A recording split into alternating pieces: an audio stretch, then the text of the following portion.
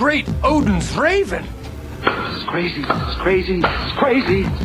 This is ridiculous. Okay, I'll go.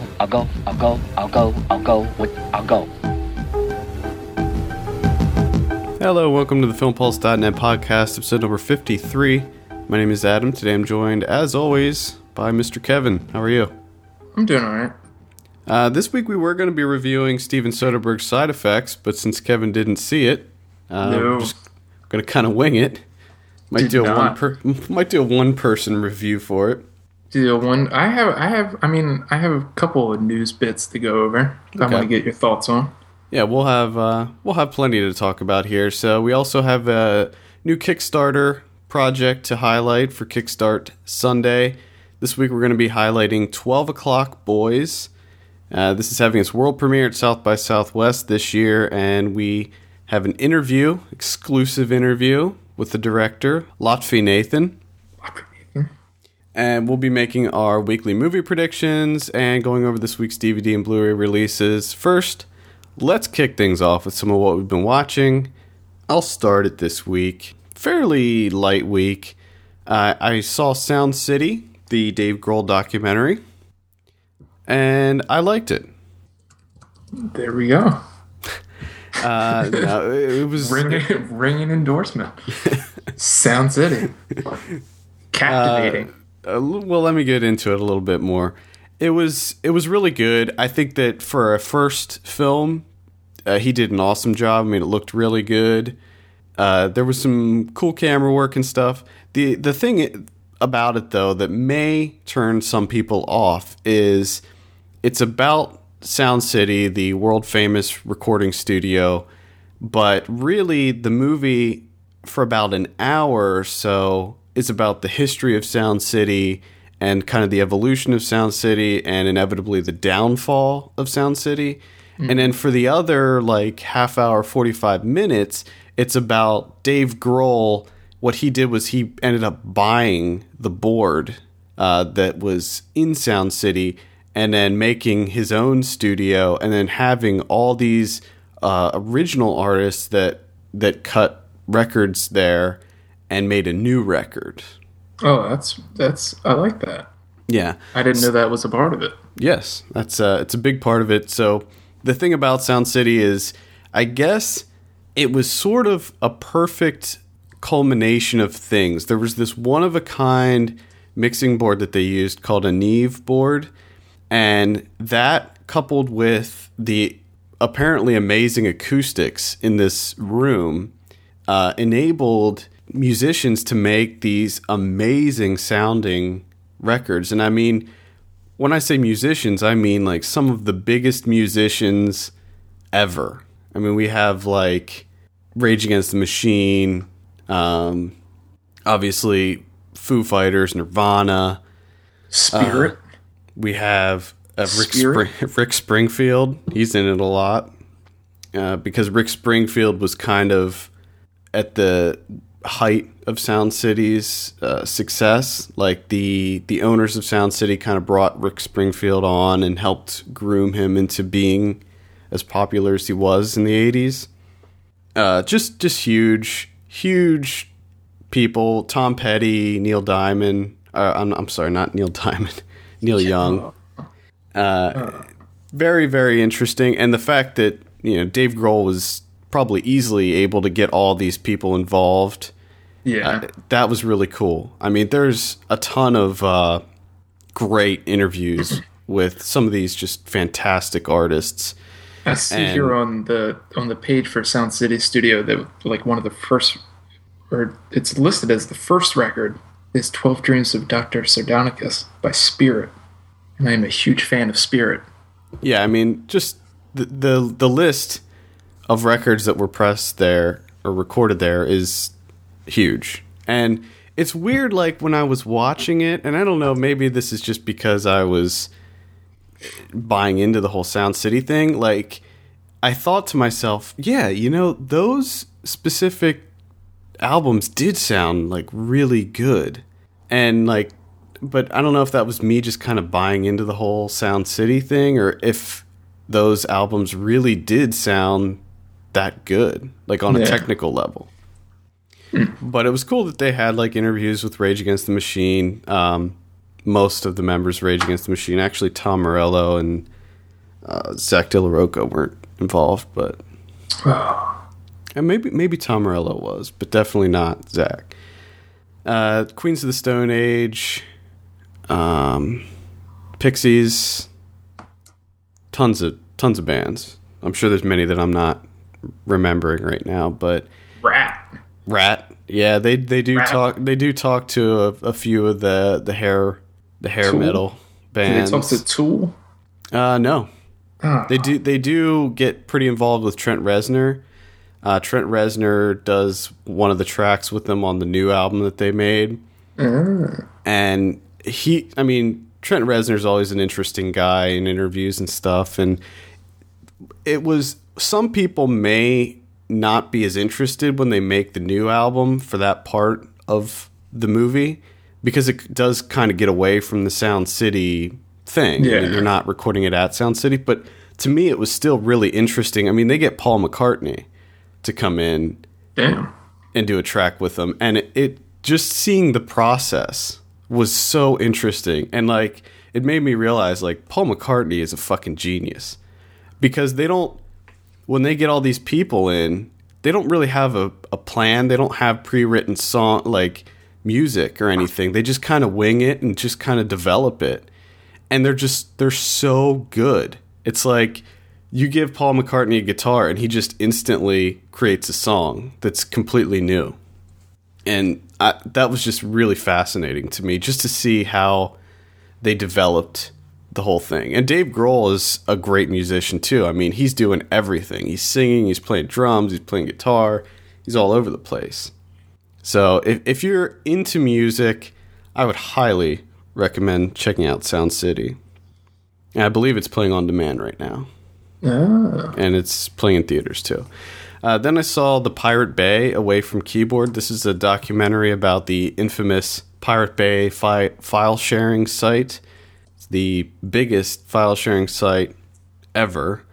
The interesting thing, there was some cool parts to this. I wasn't that into the movie itself, but it did look really good. I was really impressed with how it looked. And one of the things that impressed me the most was the fact that they kind of show where the servers for the Pirate Bay are located, and they're literally located in a cave.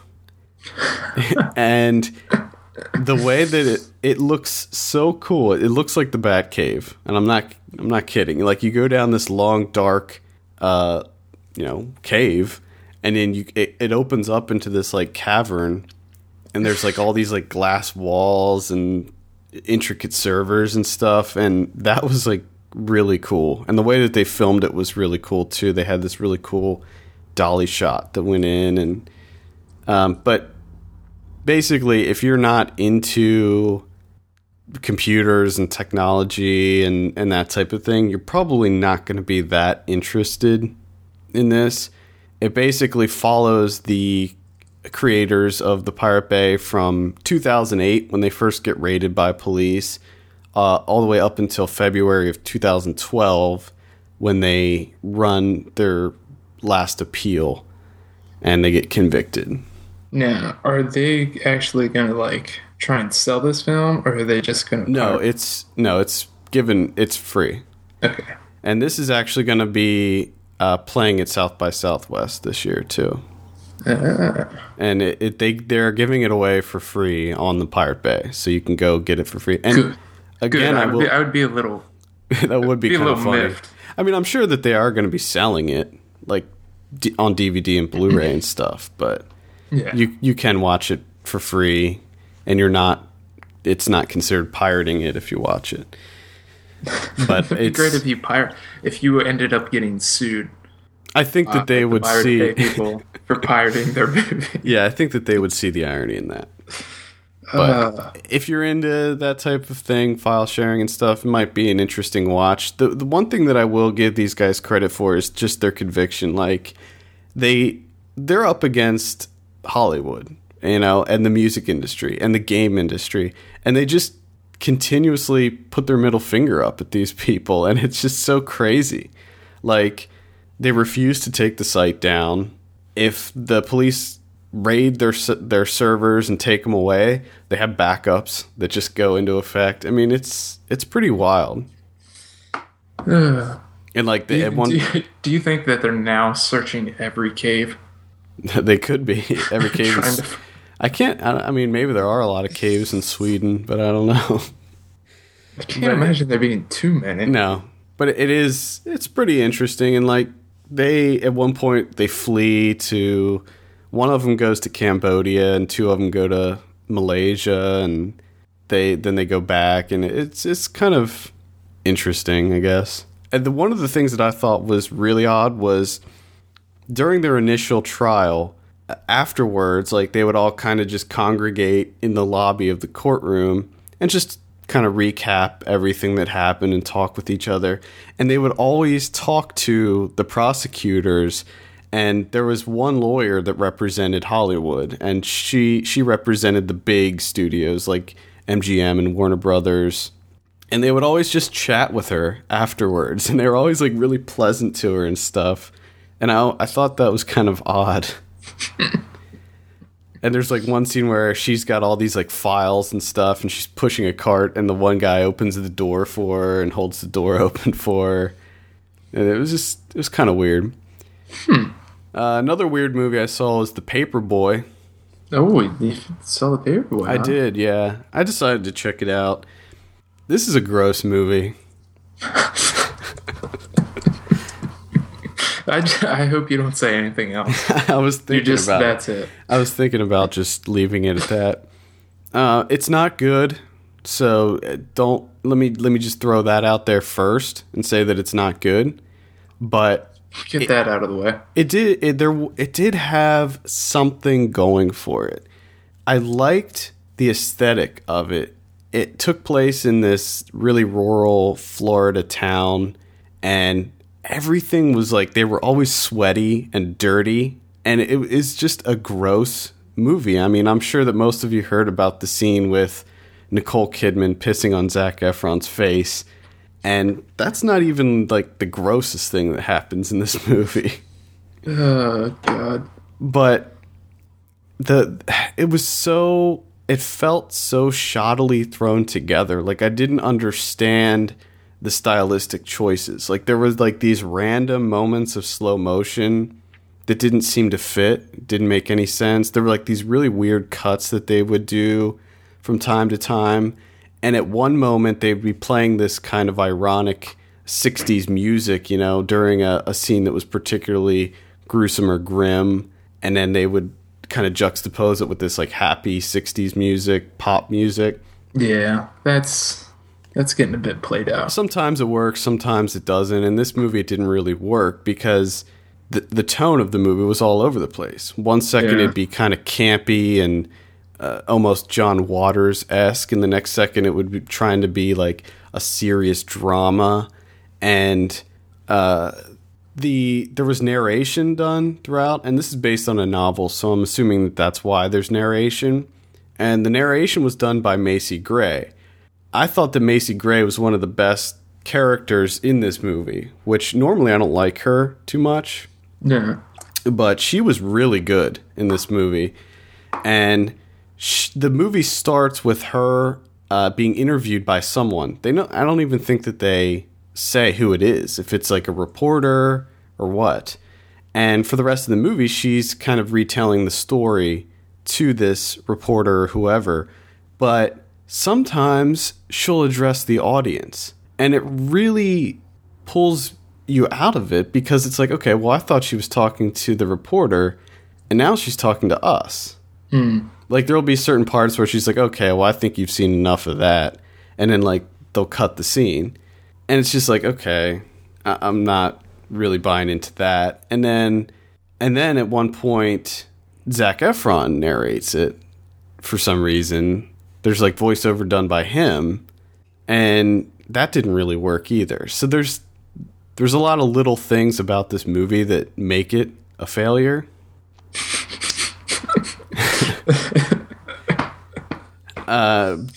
performance-wise, it was fine. Zac Efron didn't do a great job. I wouldn't say that this is going to be the role that pushes him into, like, serious acting. Oh, it's not going to launch him? No, I don't think so. I mean, he didn't do a horrible job, but, you know, it was not, I don't know, not a lot to his character. McConaughey was awesome in it, though. I will say that. And it's worth seeing after he gets pissed on, right? He wakes up in his bed and he's like, what is that smell? And Macy Gray's standing there. She plays like the housekeeper, and she stands there and she goes, "That white girl pissed on your face."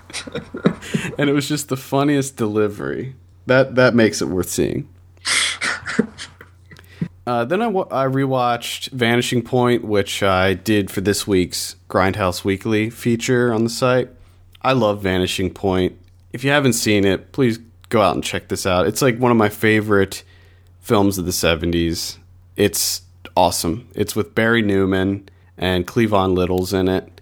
And it's just about a guy who he works for a car delivery service, and he has to deliver a car from Colorado to San Francisco, and he has like 3 or 4 days to do it, but he takes a bet with this drug dealer buddy of his that he can get it there by 3 p.m. the next day. So what he does is he gets a bunch of speed, does a shitload of speed, and just drives as fast as he can, ignoring every, speed limit sign, every cop. Yes. And basically the whole movie is just a car chase. I love that. I just love the idea of someone going like, I want to make a movie where it's a guy who has to deliver a car, makes a small bet that he can get it there in a certain amount of time, does a shitload of speed, there you go. And everyone just going, yeah, let's do that. It's a great movie. I love it. It's not a movie that I'll say like it's great in an ironic sort of way, Like I could say it's not one of those so bad it's good. Right, exactly. It's not like laughable and just goofy. It's a really good movie. And the stunts in it are amazing. Pretty much all the car chase stuff is great. And it's interesting because from the beginning, the setup of the movie, it's like 5 minutes of setup, and then the rest is straight up car chase. And the thing that I like the most about it is the bet is if he wins, he gets like free drugs for a month or something like that.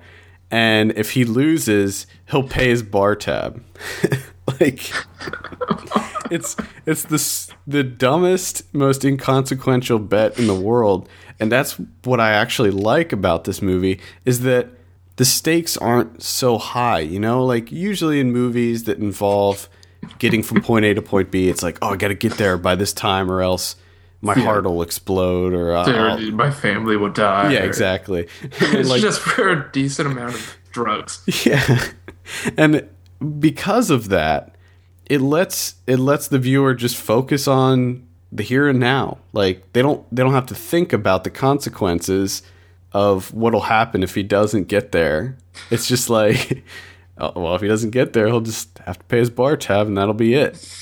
But it's also funny that he's going to such drastic lengths to get there. I mean, it's crazy. And it is one of those movies where it starts at the end and then the rest is kind of a flashback. So I highly recommend it. I love it. So it's essentially about a man that loves his drugs. Yeah, but loves drugs. Throughout the movie, there's these periodic flashbacks that give you a little bit of insight into his life and his past. And as the movie progresses, it sort of unfolds as to, why he's doing this and why he really doesn't have anything to lose and that type of thing. So there is a decent amount of development of his character. But highly recommend checking that out. Vanishing Point, 1971, Barry Newman, done. And then I saw Would You Rather? Oh, man. This is on demand right now. It's going to hit theaters, I think, next weekend.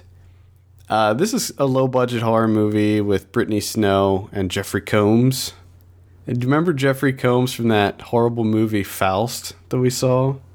Oh my god. Remember that movie? Faust. It was like the worst pile of garbage ever. That movie was absolutely terrible. I completely forgot about that. This is better than that, but it's not particularly good. The concept is interesting. It's this extremely wealthy man gets this group of people that are in desperate need of money for whatever reason. Some of them have medical issues. Some of them it's for like family members. In the case of Brittany Snow, her brother has cancer, and their parents were killed. So she's taking care of her brother. They don't have any money, and they can't afford medical bills. Her brother needs a bone marrow transplant, so she agrees to do this. And it's a dinner party that Jeffrey Combs throws, and he plays the Would You Rather game with them. And it's very violent, I guess. I mean, it's not like on Saw or Hostel levels of violence. Yeah. But, I mean, it's still pretty bloody. Like, the first thing that they do is say they hook two people up to, like, this kind of makeshift electric chair type thing.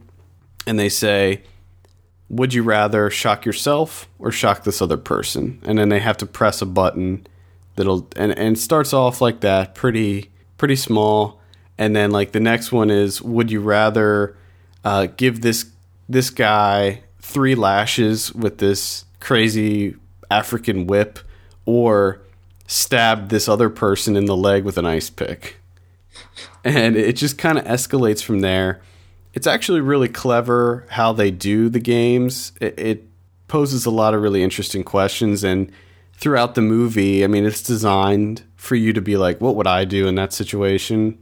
And to that, it's interesting, but unfortunately, there's like 0 character development at all. You don't know who any of these people are. You don't really care.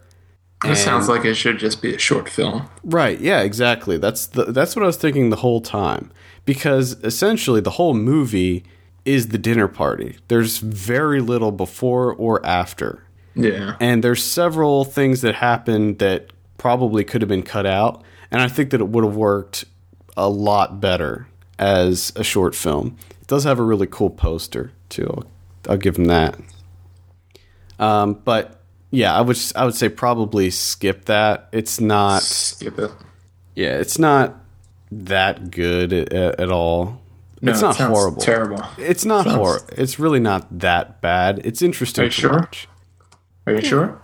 I gave it what did I give it? I reviewed it on the site. I gave it a 3.5. Yeah, that means it's terrible. It's I don't know. Stop being nice. Yeah, I guess. It's awful. And then finally, I saw Side Effects, Steven Soderbergh. Yeah. Are you still planning on seeing this? I want to. It was just, I haven't had time. Haven't had time? Well, I checked this out. We have a review for this up on the site too. Todd reviewed it and gave it a 7.5. I would actually sit probably at the exact same spot, 7.5. Definitely the best movie of the year so far. I mean, I know that I know that that's not saying much, but it is. Yeah. But it is really good. No, it's not. If it's going to be Soderbergh's last movie, good way to end it. Yeah, it's a decent way to end it. I don't know. Gale's in it. Yes, he is. Yeah, and he has officially become Gale to me now. Because for the longest time, he was still Flight of the Conchords. Mm-hmm. But now he's Gale. Yeah, I refer to him as Gale. So, Side Effects.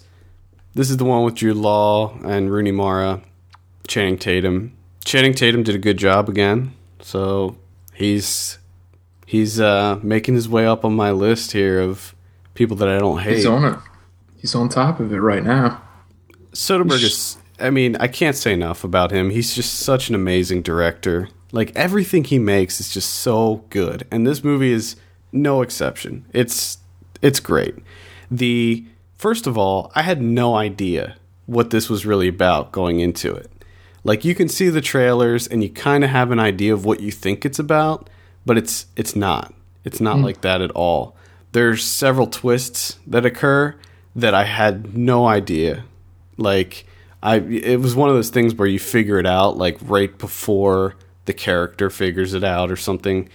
And it's awesome. It's great performances. Highly recommend checking this out. This is in theaters right now, so go see Side Effects. There's nothing better in theaters right now. No, there isn't. There is not. That's all I got. That's all you got. I had a very short week, too. Because, as I said before, I just haven't had time. But I started off with If a Tree Falls, A Story of the Earth Liberation Front, which is probably one of the first films we talked about on our podcast. Yeah. Way back. That was way back. I forgot about Horse Slaughtering Factory. Oh, God, yes. I forgot, too. I completely forgot about it. Oh, my goodness. Pretty crazy, isn't it? Yeah, bravo on that one. But overall, I thought this was a pretty shitty documentary.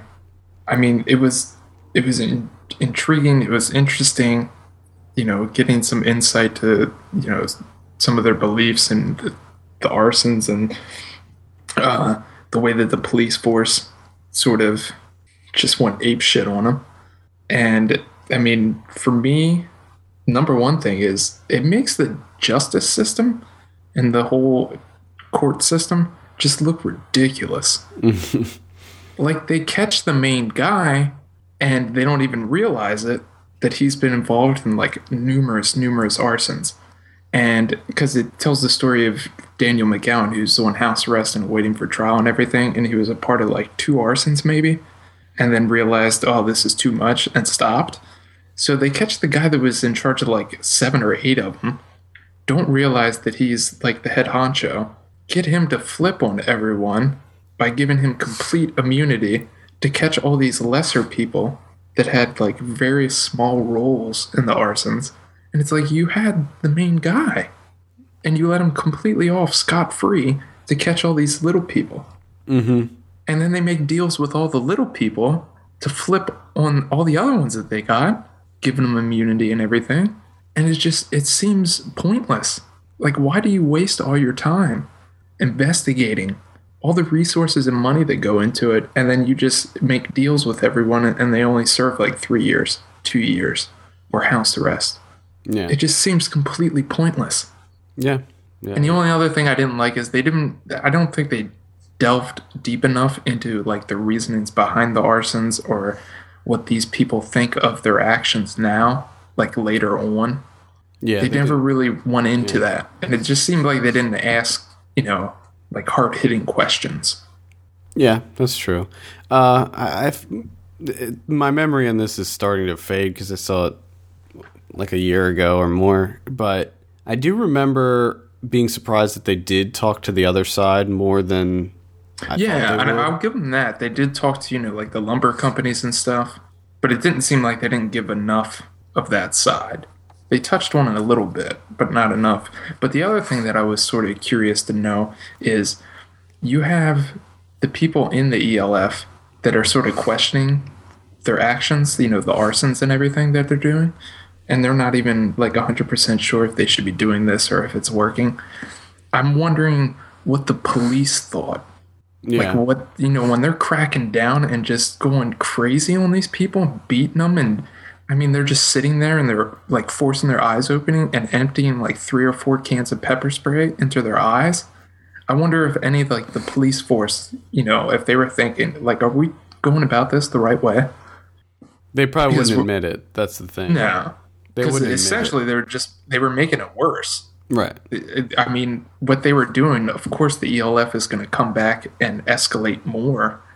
And I mean, I'm not going to say if I thought what they did was right or wrong, but I do believe that peaceful protesting can only get you so far. Sometimes it requires a little more to get some shit done. Yeah, I mean, I don't necessarily agree with everything that they did. Pretty much none of it, except for the horse slaughtering factory. I think everyone could be like, yeah, that was a good idea. Yeah. This was nominated for Best Documentary at last year's Oscars, too. Yes. I remember that's why we discussed it. Mm-hmm.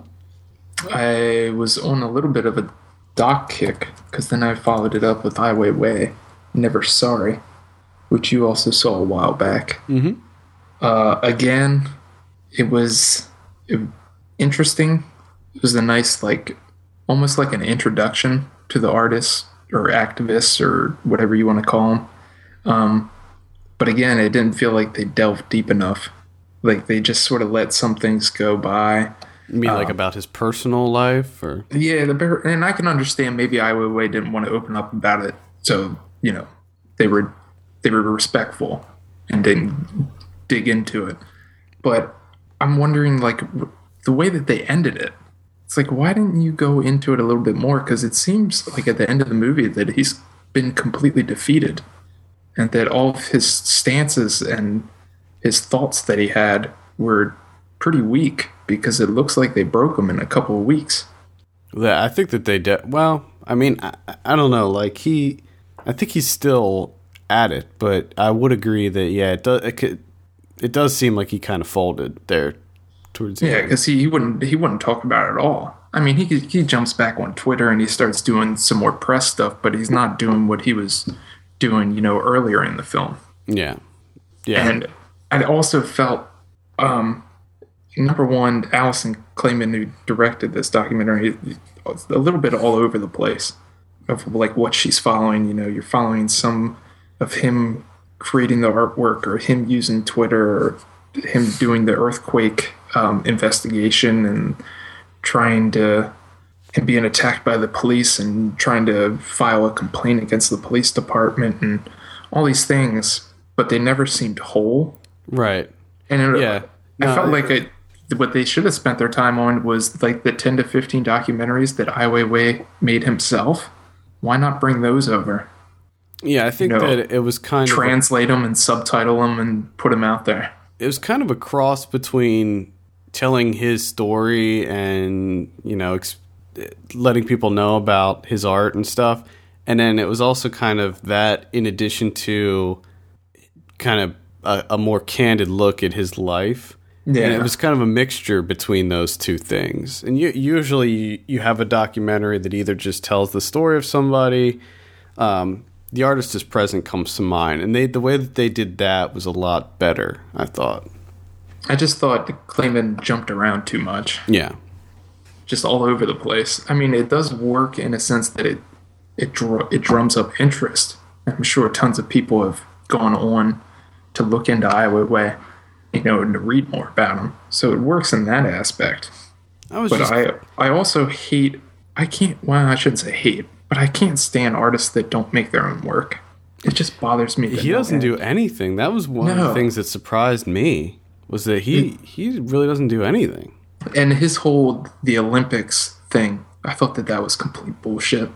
Well, they hire him and he does the thing, and then he's like, what do you expect China's going to do? Every single country does it when the Olympics come to town. They round up all the homeless and like that and kick them out of the city to give this appearance of wonderfulness. And he was surprised by that? I was glad that they didn't spend that much time on the Olympics, because that whole part of it I didn't care about at all. I would also like to know what he did with the money and the and the fame that he garnered from doing The Bird's Nest. And then he's just like, I'm not going to go to the Olympics. That seems like a hollow protest. Yeah, I mean, you probably weren't going to go in the first place. Yeah. I don't know. It was interesting. I'll give you that. And then I watched Hour of the Wolf, which is a movie by Ingmar Bergman. His only horror film, and when I said horror, I used the air quotes. Because, it's as horror as you can get with Ingmar Bergman. You sort of have to have an understanding of his films. There are some horrific scenes in it. I'll give him that. But it's not a horror movie in the traditional sense. I would say it's more like a psychological drama, maybe a psychological horror film. Max von Sydow plays like an artist. He's on like a remote island with his pregnant wife, and he slowly starts to lose his mind. I mean, we've seen this story numerous times. Shining. Yeah, I mean, it's been done to death. But the problem is that his wife, it's sort of based on that age-old, if you're together with someone for long enough, you sort of start to resemble them and sort of think the way that they think. And so she starts having some of the hallucinations or delusions that he has.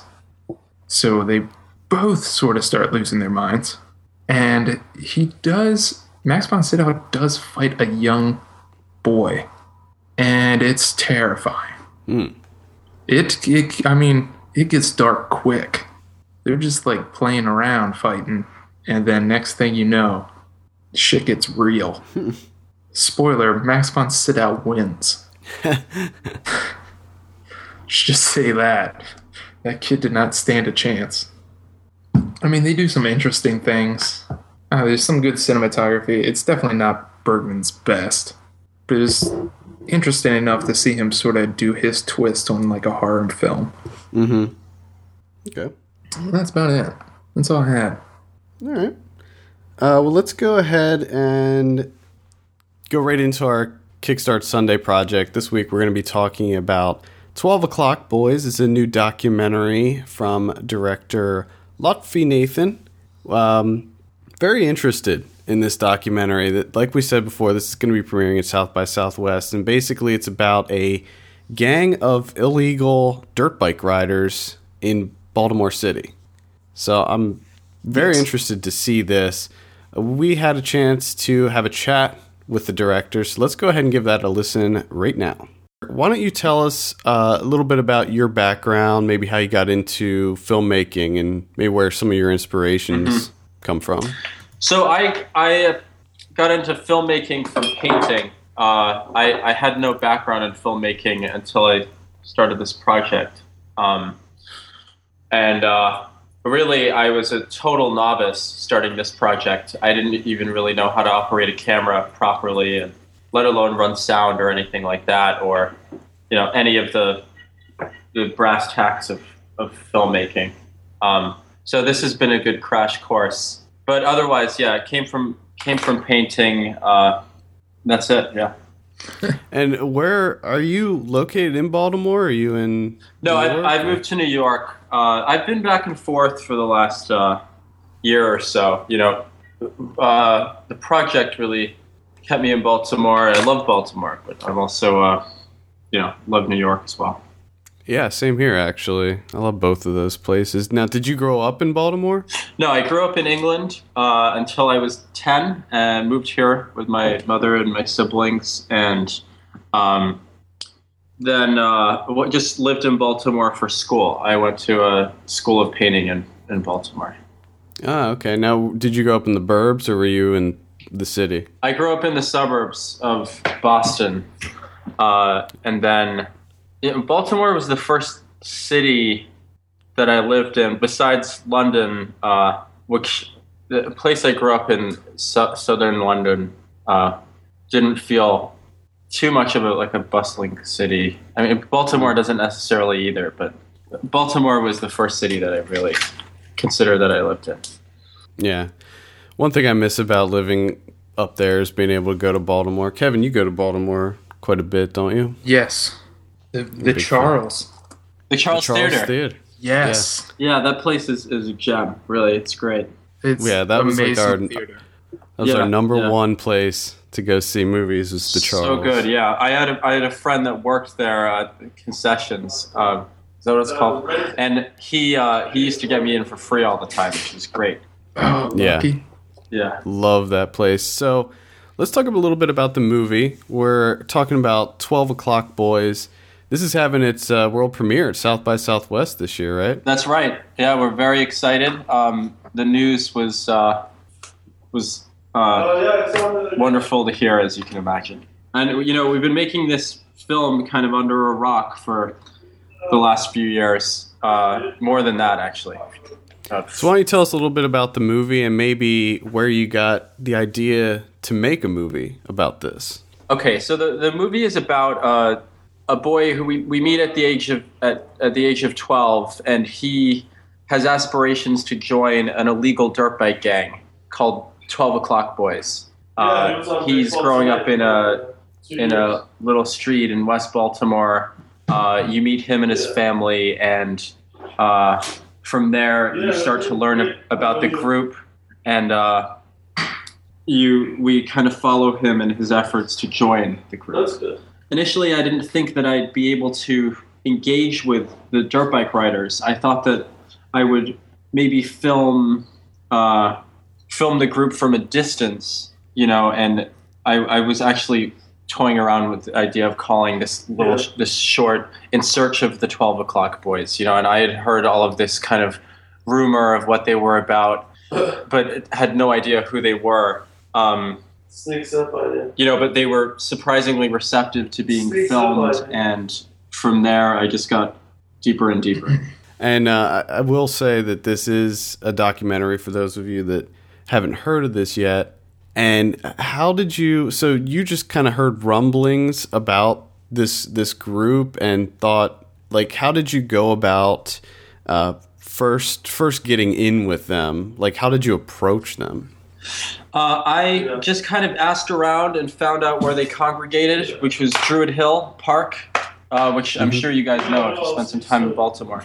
Oh yeah. So basically, I asked around, found out where they congregated, went there, and at first you can imagine I was pretty nervous about going to film, but they were all about the camera. It was magnetic, so. Then just started exchanging some phone numbers, and the next thing I know, I'm going to some of the writers' houses all over town. I mean, I ended up getting an incredible tour of Baltimore that I couldn't have received any other way. I feel like I had a sort of license, to just be anywhere in the city. Mm-hmm. So let's talk about the Kickstarter project. So now you already got the majority of the funding for this. I mean, the movie's having its premiere at South by Southwest. Right. So now we have a Kickstarter project. You're trying to get funding for post-production. Is that correct? Yes, exactly. So, as I mentioned, as I explained on the Kickstarter page, it's really these costs now for finishing. There's no way around it. I mean, you guys know this. Just to get it in a movie theater playing correctly, there's just hard costs that you can't really dodge. And yeah, we did get by up until now really on the cheap. But there's no way around it this time. We basically have to action all of this work now to make the deadline, but we need to pay for it. Yeah. Well, this isn't the first project that we backed that was looking for post-production money. So it looks like, I mean, I guess people don't really realize how much is involved with post-production and just how much money you need, that there's just no way to get around, like submitting to festivals and all that stuff. Exactly. I mean, your deliverables are expensive, and then this what we're trying to raise is even with some very good rates from some talented people, and then there's minimal licensing costs and stuff like that. I mean, it just adds up. Now, how close to the final product are you at this point? Like, what will we see at South by Southwest? At South by Southwest, you guys are going to see the final product, which we're very proud of. I mean, it's changed so much. It started working with this editor, Thomas Niles, at the beginning of September, and he cut this film so fast. And, it's just changed every 2 weeks to something even better. And so I like to think that this is the finished thing. I mean... Well, I will say that one of the things that really drew me into this project, not only does it take place in Baltimore, but it looks great. Like, just judging from the video you have on your Kickstarter page, I mean, this looks like an incredibly high quality video, and it looks like we're going to see some pretty insane footage that you're able to get. Yeah, I mean, in the trailer, and we're obviously so lucky to be able to use this footage in the trailer because it's just so attractive visually as its own thing. This phantom material is what you might be referring to, besides just the verite filming. We had two very talented camera people. One, John Benham, and the other guy, his name is Nick Midwig.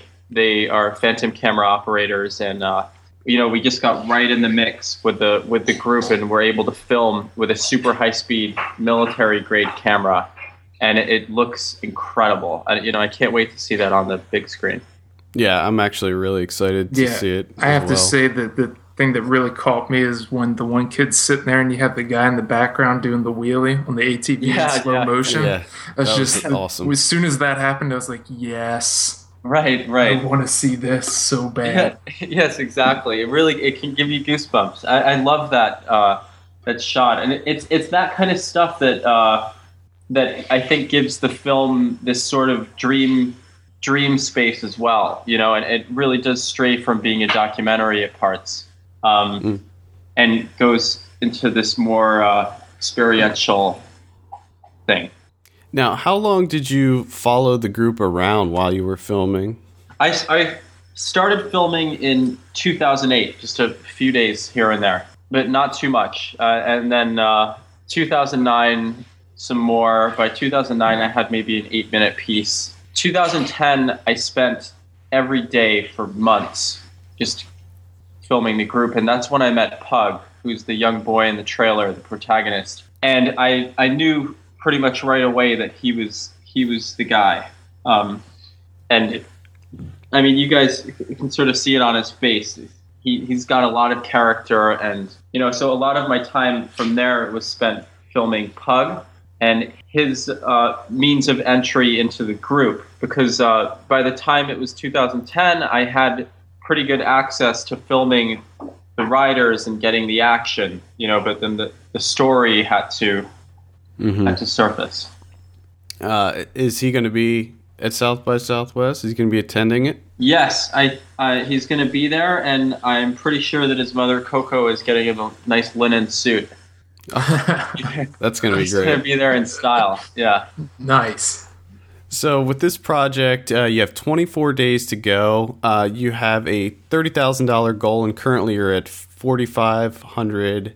Just over 4,500 on it. Right. Yeah, we've got a ways to go in terms of this fundraising goal, but we're going to spend all of this money to make a great thing if we can get it. Now, you did for the initial funds for this. You also did crowdfunding. Is that correct? Yes. We raised about $12,000 on Kickstarter earlier on for what I thought would be the end of the shooting, but the project and the scope just grew so much bigger. We had to keep going, and I think it's clear why now. And the venue for the film for our world premiere is just perfect. Yeah. Why don't we go into some of the incentives that you got going for this? Do you have any highlights as far as what people should be looking for in incentives? Yeah. Well, I think that the poster, first of all, this design company, Post Typography, based in Baltimore. These guys are amazing, Bruce and Nolan. That poster is going to be really beautiful. We should be able to put up a picture of it pretty soon, a couple of their prototypes. And then my friend Madeline, who paints nails in LA, that's another option. So you can get your nails done. That's awesome. But you have to see these nails. They're incredible. I mean, yeah, I saw the picture on the Kickstarter page. Yeah, and then beyond that, yeah, I mean, you can see the movie. You can get a still from the film, photos. You can come out to screenings. There's a handful of different incentives.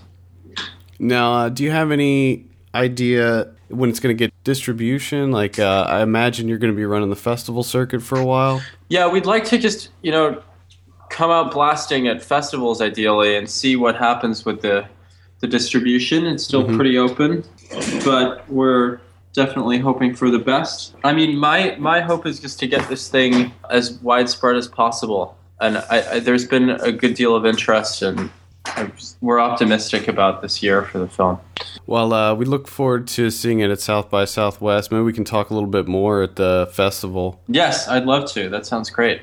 Okay. Thanks for your time. Appreciate it. Thank you again to Lotfi. If you want to find out more about this movie, just head on over to our site at filmpulse.net, and the articles should still be on the homepage. If not, just go to the blog section at the top, click on Kickstart Sunday.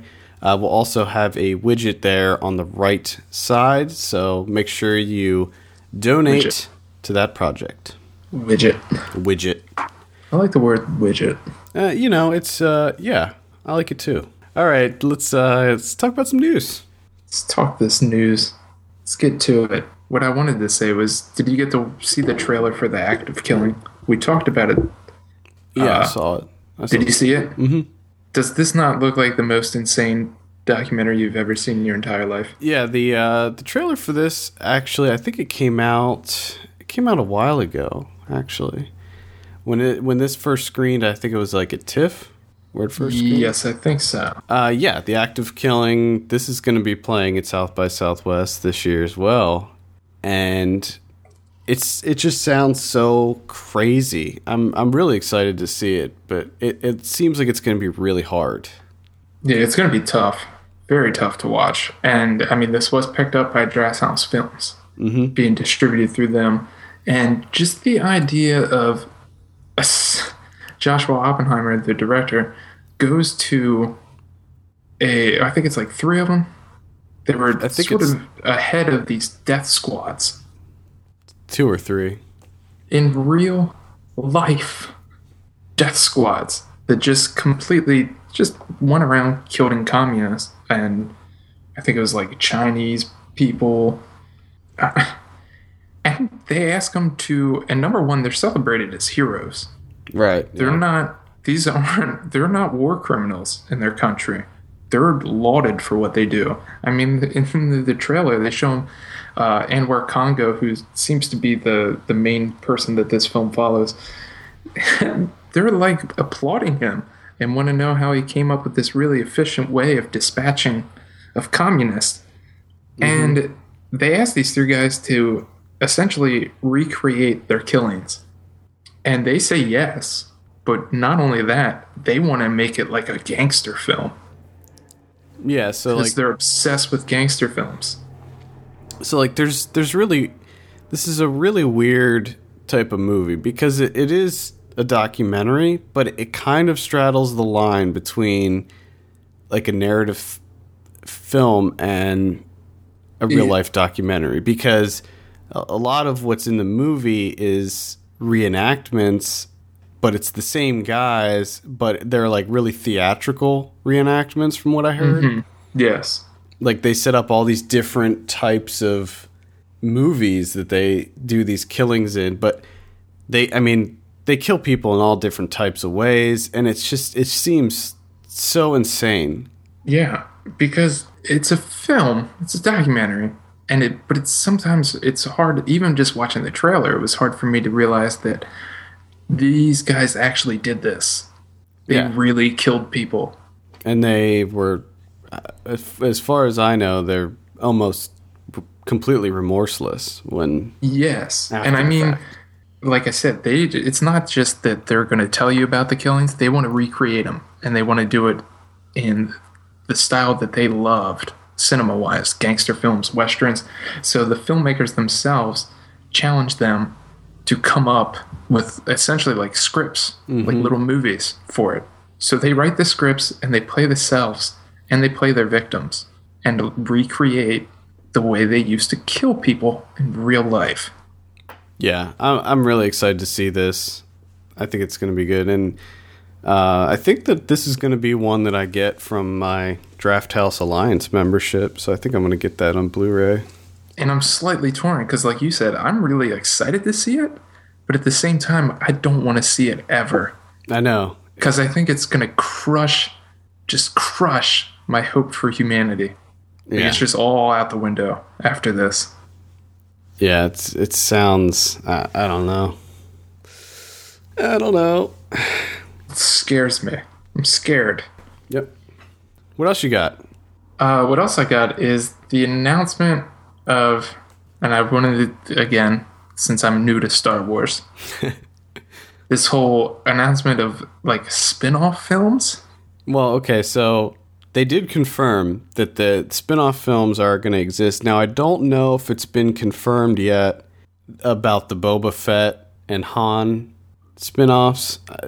Have you read anything that says that those are official? Nah, I'm just reading rumors. Yeah. But I did read a couple places where a lot of people are thinking Yoda.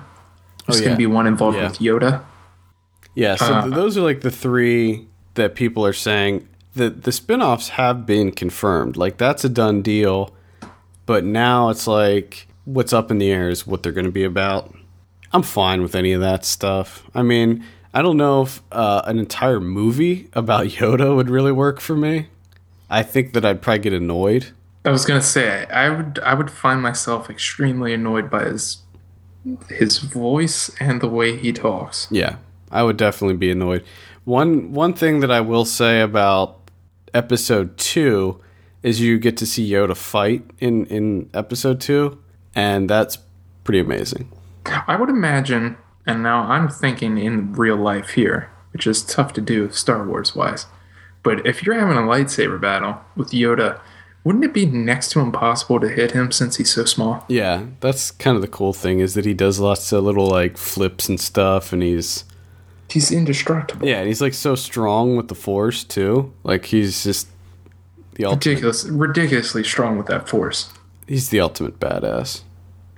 Yoda, little green man. I mean, I think it'd be cool too to have a Boba Fett spin-off, but I don't know. I mean, like, it might be one of those things where maybe the reason that Boba Fett was so cool was that he wasn't in it a whole lot in the original trilogy. You know what I mean? Like, he showed up, he was a badass, he had a jetpack, he had a cool looking outfit. So, I mean, maybe having an entire movie about him would kind of lose some of the luster. I think so. It's one of those things that the less you know. Right, because like you don't, when you see the original films, you don't really know anything about him. And that kind of adds to the mystery. It's like that was sort of the main thing that surprised me watching these films for the first time this year is I know going into it that everyone's obsessed with Boba Fett. People love Boba Fett. And then I was completely surprised that he does like nothing. Like, he just pops up for a little bit and then he's gone. And I'm like, man, people are obsessed with that guy? Yeah, I mean, he's just a cool dude. I think one of the things is just that he has a cool outfit. Like, I think it's the jetpack. He looks like a badass, therefore he is a badass. Yeah. And another thing that tells you that he's a badass is he doesn't spend time telling you that he's a badass. Right. He's a no-nonsense. You just infer it. He's a no-nonsense kind of guy, really. Boba Fett doesn't fuck around. No, he doesn't. Is there going to be a Jar Jar Binks one? I hope not. Do you think that they hate people that much that they'll do that? They would never do that. I honestly wouldn't be surprised if we never saw that character again. I would love for them to do R2-D2, where it's him with a bunch of other R2-D2s. That's it. And no subtitles. It's just beeps and boops, and you have no idea what the hell they're saying. I mean, I don't know. That could work. I remember when the trailers for WALL-E first came out, I was like, how's that going to work? And it turned out to be an amazing movie. Do it. Yeah. They should really be listening to my ideas for these Star Wars movies. But I'm also slightly worried that, you know how Disney is with their, I don't know how many straight-to-DVD sequels and spin-offs. Yeah, but see, Star Wars already does that, so... That's true. I mean, I don't see a big problem with that. I mean, plus, that's assuming that Disney's going to have a big hand in it. I mean, I remember when Disney first bought Marvel, everybody was like, oh yeah, that's true. Oh, no. But really, Disney's been pretty much hands-off with the Marvel stuff. Yeah. So it might be the same thing with Star Wars. I mean, if they're smart, that's what they'll do. They'll just kind of let them do their own thing and be their own movie, and that'll be it. Let's move on to some predictions. We only have two here. Identity Thief. You said 54. I said 46. Actual 24. Looks like Identity Thief was a failure, and I kind of both thought it was going to be headed that direction. Yeah. I haven't I'm seen surprised this. that I went a little bit as high as I did. I don't know why I did that. I might still check it out. I might go see it this afternoon. I'm not sure yet, but probably not. I probably will, mostly because I'm dying for comedy. It just, you know what I mean? We get like 3, maybe, a year. That's it. Yeah, there's not a lot of comedy going on. And then we have Side Effects. You said 82. I said 86. Actual 85. Son of a bitch. Yep. Decent week for me. I had 2 out of 2 there. Next week, we have A Good Day to Die Hard. Now, see, with this one, to me, this could go either way. It's either going to be a crap fest like the last one, or it could be something that completely revitalizes the franchise. Really turn it around. Yeah. So, I mean, I have no idea. So, I'm going to say 56. 56? I'm going to go... I hope it's a 56. I'm going to go 52. Like, I want this to be good. I love Die Hard. I mean, it's directed by the guy that did Max Payne. Yeah, I know. Ugh. Maybe I should lower it. Ugh.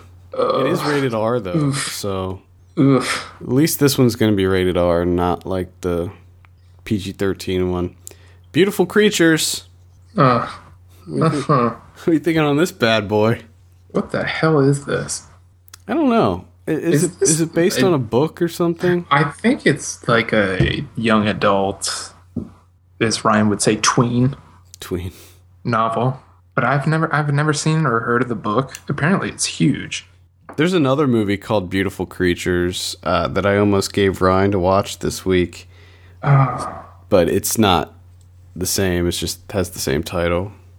I like when stuff like this happens and I end up feeling like old as shit. Where, like, I've never heard of this. I know nothing about it. And apparently it's huge and it's a big thing and people are so excited for the movie. And what are you thinking? What are you thinking on this? Thinking like a 46. I like you. I know zero about this movie, and I can't even really predict it because I have no idea. So I'll say 42. Ooh. And then finally we have Safe Haven. Nicholas Sparks. Yes. We'll be talking about that a little bit later in the week. I'm gonna say 24. Safe Haven. Oh God. You're going 24. I'm gonna go 20. 20. Okay. Both think that'll be pretty awful. Yes. Yes. DVD and Blu-ray releases. This is for Tuesday, February 11th, 2013. Got a good number of releases coming out this week. We got Skyfall. I definitely recommend seeing that if you haven't yet. I mean, it was the best Bond film to date. And greatest Bond film ever made. I would trust me. I'm an expert in Bond films. It's fantastic. Highly recommend. Perks of Being a Wallflower. If I know, Kevin, you haven't. I still can't bring yourself to watch that one. I can't do it. You know how long it took me to bring myself to watch Lincoln? Yeah. And I think that's what did it. Like, I got through Lincoln, and I was like, you know what? I don't know if I can do this again. So I've just been holding off. I'm just hoping it would go away. It's not a bad movie. It did land on a lot of people's top 10 lists of last year, so there is a lot of love for that movie. It certainly didn't get anywhere close to my top 10, but I didn't hate it. I thought it was okay. Kevin's just not a big fan of coming-of-age stories, really. Well, I like coming-of-age stories. I don't know if I like... I don't know. It just everything about it looks and sounds terrible. It's not that bad. I would say maybe check it out. Watch the trailer, see if you're interested in it, and then kind of base it off of that, I would say. Or maybe it's based on a book, too. Maybe you could check out the book. And we have Silent Hill Revelation. I haven't seen this. I actually liked the first Silent Hill movie, but I heard that this one's pretty awful, so Awesome. I might check it out just on a whim. I might not, I don't know. But I'd probably say avoid it. I liked the first one until they got to the whole church thing. Yeah, it did kind of fall apart there at the end. It got a little too much at the end, but too much. Up until that point, I thought it was pretty awesome. Like it did have the vibe of the video game. I think that to me that's still the best video game movie out there. I can't think of anything better than that. I mean, that's not saying a lot. It wasn't a great movie or anything. No. But no. Then we have The Man with the Iron Fists. I was a little lukewarm on this. It is what it is. I mean, it's overly violent. There's some pretty cool fight scenes, ridiculous characters. This might be a good one to, get a group of your buddies together, rent it, get some beers, cook some burgers, and have a good time. Yeah. That sounds like a plan right there. Yeah. That's a good weekend. That is a great weekend, sir. Then we have The Sessions, another one that I would say. Again. Crack some beers. Crack some beers. Do some barbecuing. bunch of bros over. Watch The Sessions. I actually like this quite a bit. This is the one with John Hawkes and Helen Hunt. We talked about this before on the show. It got nominated for some awards. I think Helen Hunt and John Hawkes got nominated, if I'm not mistaken. For a couple things, hey. Yeah, so I would rent this one.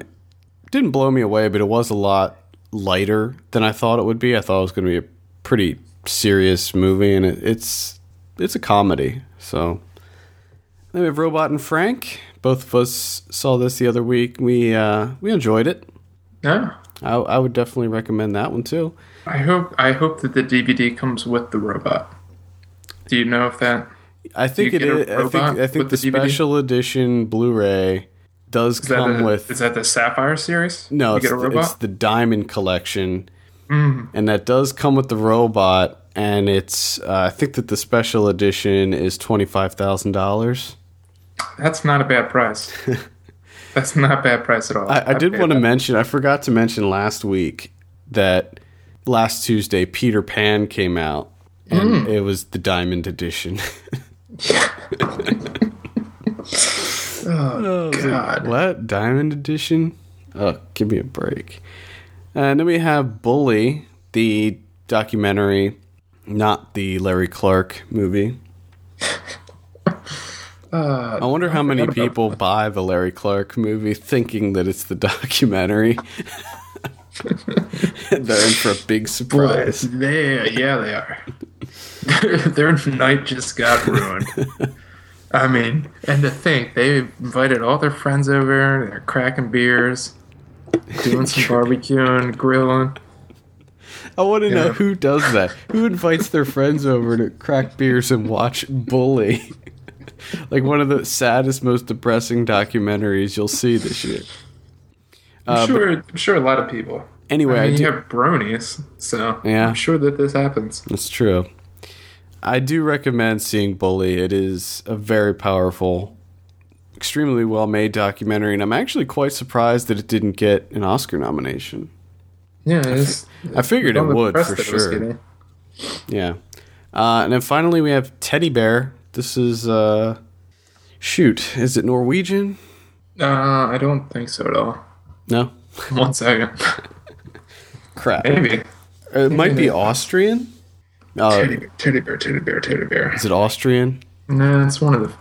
I think you might be right. Danish. Oh, it's Danish, okay. Danish. I was like in between there. Anyway, I really enjoyed this movie. I really, really liked it. So basically it's about this bodybuilder who goes to Thailand and looking for love in Thailand. Looking for love. It's really, really good. I mean, it's sort of a comedy, but it's pretty light. And the main guy is really, he's just a lovable guy. I mean, they call it Teddy Bear for a reason. So, any other releases that I missed there? Oh, we have a Criterion of a movie that I actually reviewed on the site, which is the Dardenne Brothers' The Kid with a Bike. Yeah. So, which came out in 2011, so this is one of the newer films picked up by Criterion, it looks like. And I thought this movie was okay. I mean, it got a lot of buzz. It seemed like a lot of people were infatuated with this film. And it seems like a lot of people are infatuated with the Dardenne Brothers as a whole. Mm-hmm. But, I mean, it was a good film. I enjoyed it, but it didn't blow me away. I don't know if I'm missing something in regards to the Dardenne Brothers, because it feels like I am. Because people lose their shit over these guys. I don't think I've seen anything by them, so couldn't really say. Decent film. So that's coming out on Criterion Blu-ray. So there you go. Okay. All right. Well, I think that wraps it up. For all the latest film news and reviews, visit us at filmpulse.net. We want to hear your feedback. Send us an email at feedback@filmpulse.net or call our voicemail line at 850-391-6071. Also, please take a minute to rate us on iTunes. We appreciate that very much. From filmpulse.net, my name is Adam. And I'm Kevin. And we will see you on Wednesday for Ryan Watches a Movie. When we have him watch... Yep. What's it called? Last Song?